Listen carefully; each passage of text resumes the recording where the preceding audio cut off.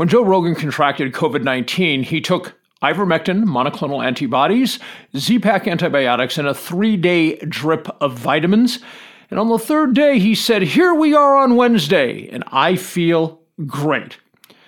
Clearly, Rogan's protocol was a complete and utter failure because he felt great 3 days later, unlike many people who actually follow the government or the medical profession's advice concerning treatment of COVID-19. Oh, wait.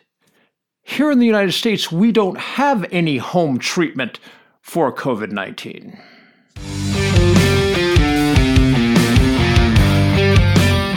The Dr. Reality Vodcast with Dave Champion.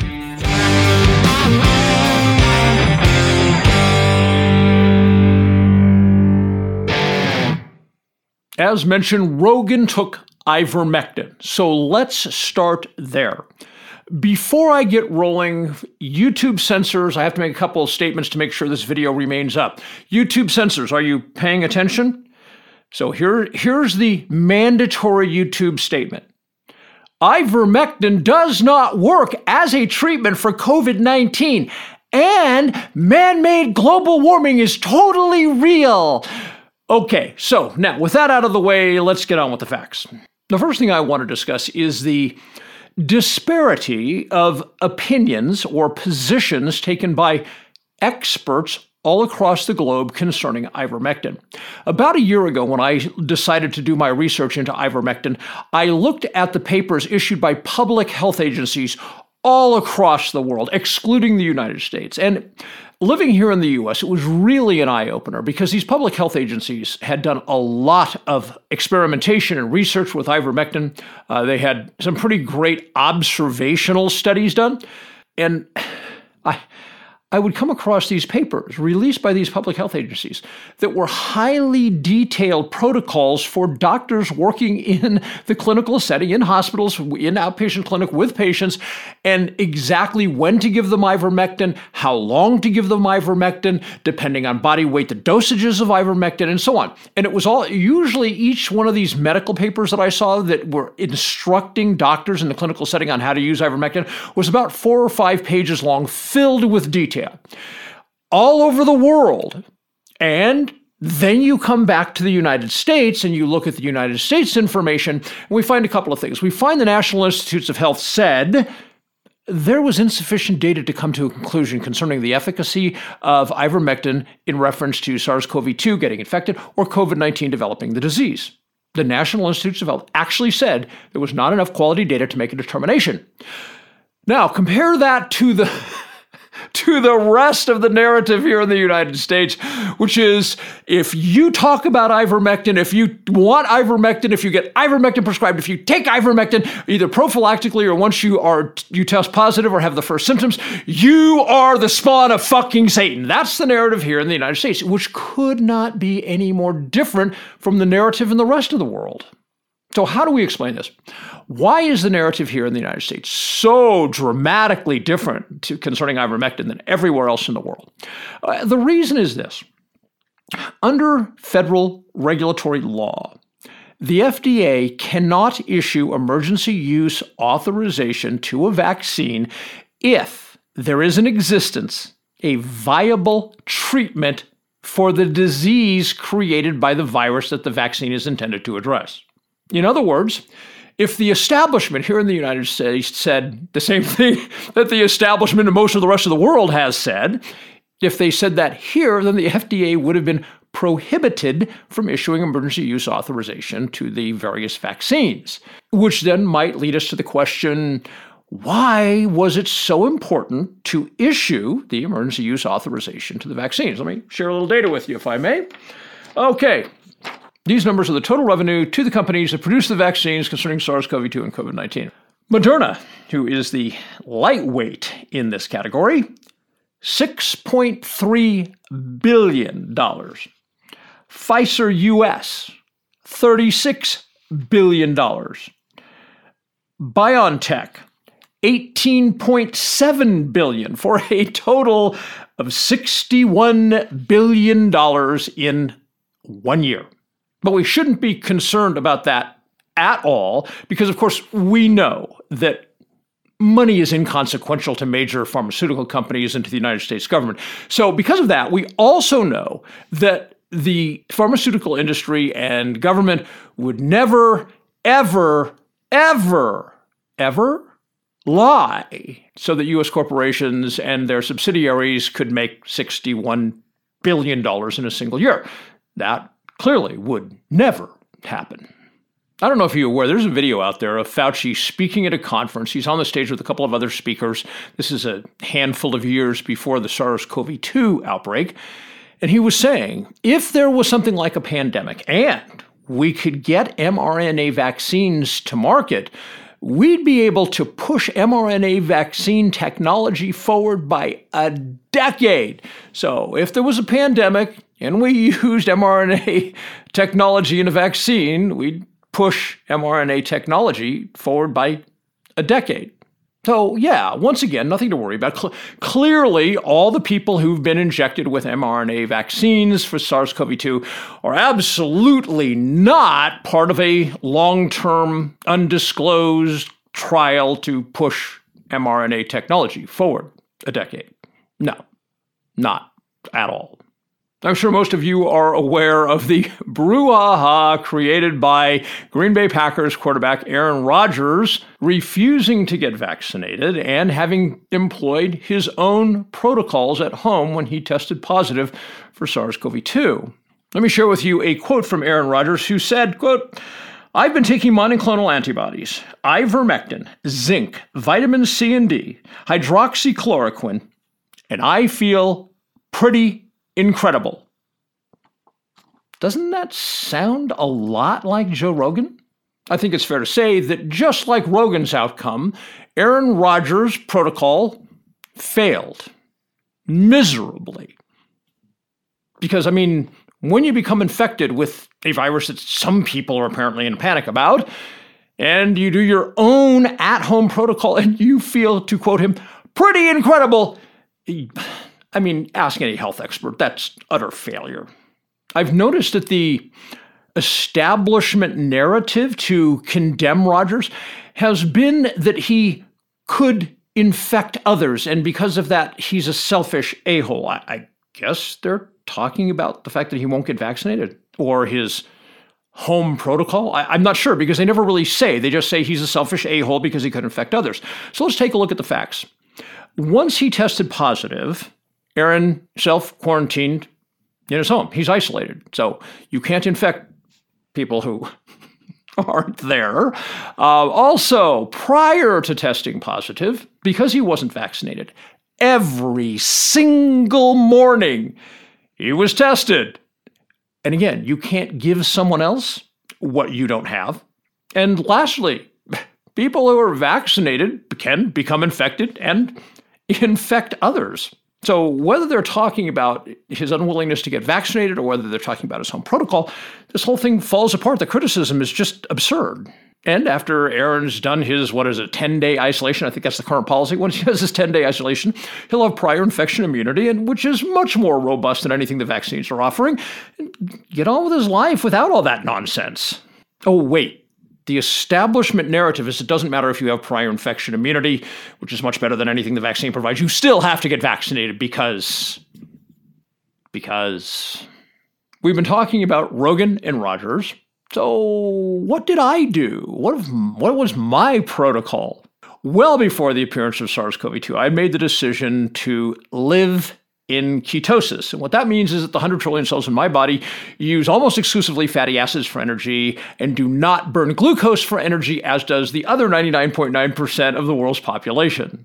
It would be hard to overestimate how much more healthy a body is that's in ketosis than one operating in glucoses. In addition to that, I exercise 6 or 7 days a week, both cardio and resistance training, and I have for 37 years. And the value of exercise, you may think you know, but in terms of disease, it may not be what you think it is. The value of exercise is that the lymph system does not have a pump to move the lymphatic fluid around. We all know the cardiovascular system has a pump, right? It's the heart. That's what moves the blood. The lymph system does not have that, at least in humans. So the way lymph fluid is moved throughout the lymphatic system is through the contraction of skeletal muscle, i.e., resistance training. And guess what the lymphatic system has a significant role in? Yeah, the immune system, which is relevant when we talk about things like the emergence of something like SARS-CoV-2. In short, if you're not moving that lymph fluid significantly every single day, then your lymphatic system is not up to par. And if it's not up to par, your immune function will not be up to par. Because I live in ketosis, I don't need supplements save one. Most people have a cabinet full of supplements. I have one supplement that I take. That's because I work indoors. I take 10,000 IU of vitamin D each and every day. I'm in my 60s, so according to public health experts, I'm high risk of COVID-19. So how did my protocols, living in ketosis, exercising 6 or 7 days a week, and taking one supplement, 10,000 IU of vitamin D a day, how did that protocol work for me? Let's start with the fact that I started wondering about maybe 90 days ago if I had ever been infected with SARS-CoV-2, because since this whole thing went down, I've not been sick a day. So I was like, was I ever infected? And not long ago, maybe 6-8 months ago, a test that used to be very, very expensive, it's probably being subsidized by somebody, is now available for about $150, and it detects whether you have SARS-CoV-2 specific memory T cells in your blood. It's very simple. It's a blood draw.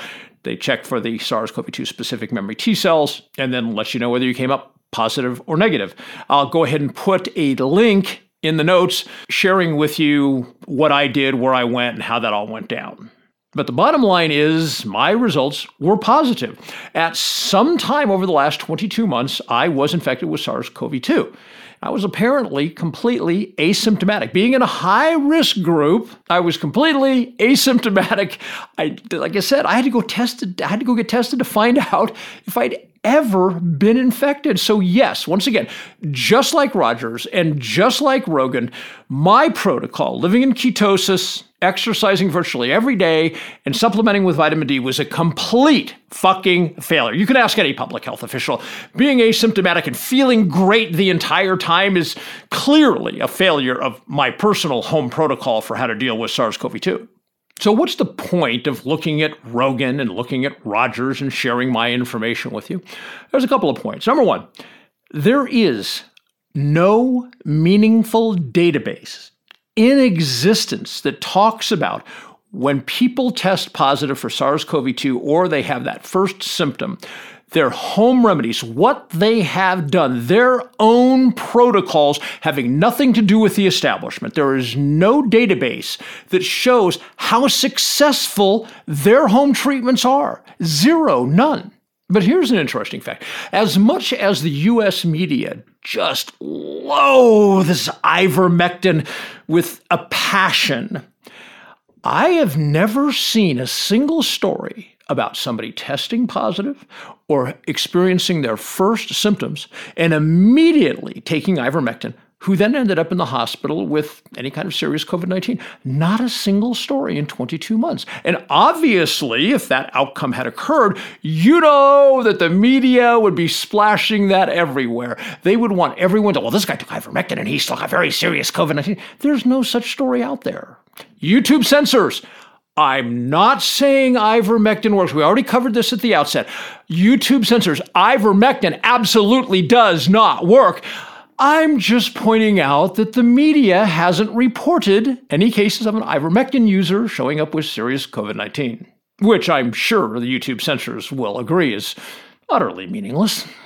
The second point I want to make, and I've shared Rogan and Rogers' personal experience. I use them because they're famous, and I've shared my own experience just to add into the mix, is that it appears to the establishment and to the media that whether or not these home treatment protocols actually work for the person who employs them, the fact that they do not involve drugs or some form of vaccine that puts billions and billions and billions and billions and billions of dollars into the pockets of big pharma, if that isn't what's done, then the person who's treating themselves at home, they are bad, wrong, and dangerous. Flat out.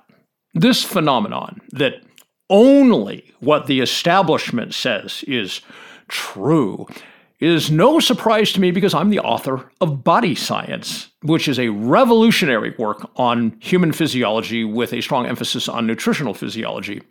In addition to the science, I also have to look at the politics and the fraud engaged in by the establishment, because when you're telling somebody something that conflicts with things that they have heard throughout their entire lives, you have to explain why the things that they've heard may not be true. So I have to go through and lay out the history of all the fraud and all the lies put forth by the establishment concerning human physiology that has led Western society to be more sick, more ill, have more chronic disease than any community in the history of the world.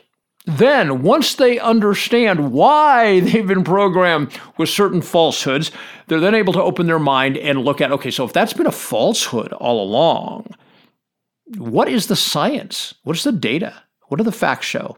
And that's when I lay out all of those things in Body Science. And by the time a person closes the very final page of Body Science, they will never be able to be fooled by the establishment concerning physiology, especially nutritional physiology, for the rest of their lives. And of that, I'm very proud to be able to present that tool to people. So if you'd like to grab yourself a copy of Body Science, head on over to drreality.news, click on store, and grab yourself a copy. While you're there, you might also want to look at Income Tax Shattering Myths.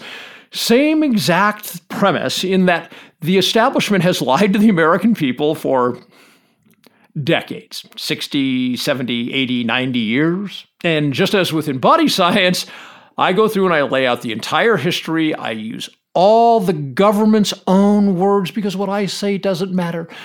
I prove through the government's own words, U.S. Supreme Court decisions, Treasury Department orders, Treasury Department decisions, internal IRS documents that the IRS never thought anybody outside the agency would ever get their hands on. And the whole message is consistent. And it's like, if you're just an ordinary, regular American earning a living, yeah, you don't owe the government anything in the form of income tax.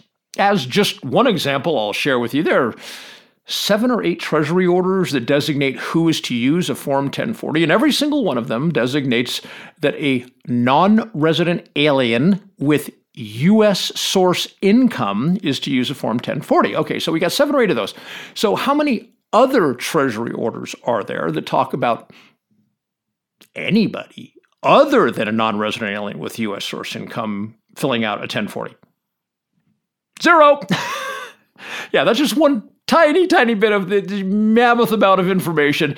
I'm laughing about it because obviously I've been looking at it for decades, but it's just so ridiculous that people still believe the government's narrative. So you might want to grab yourself a copy of Income Tax Shattering the Myths while you're there. Anyway, thanks for hearing me out. And oh, by the way, when you purchase a copy of Body Science or Income Tax Shattering the Myths or a couple of other publications that are there, you help me to continue to be here for you. Thank you.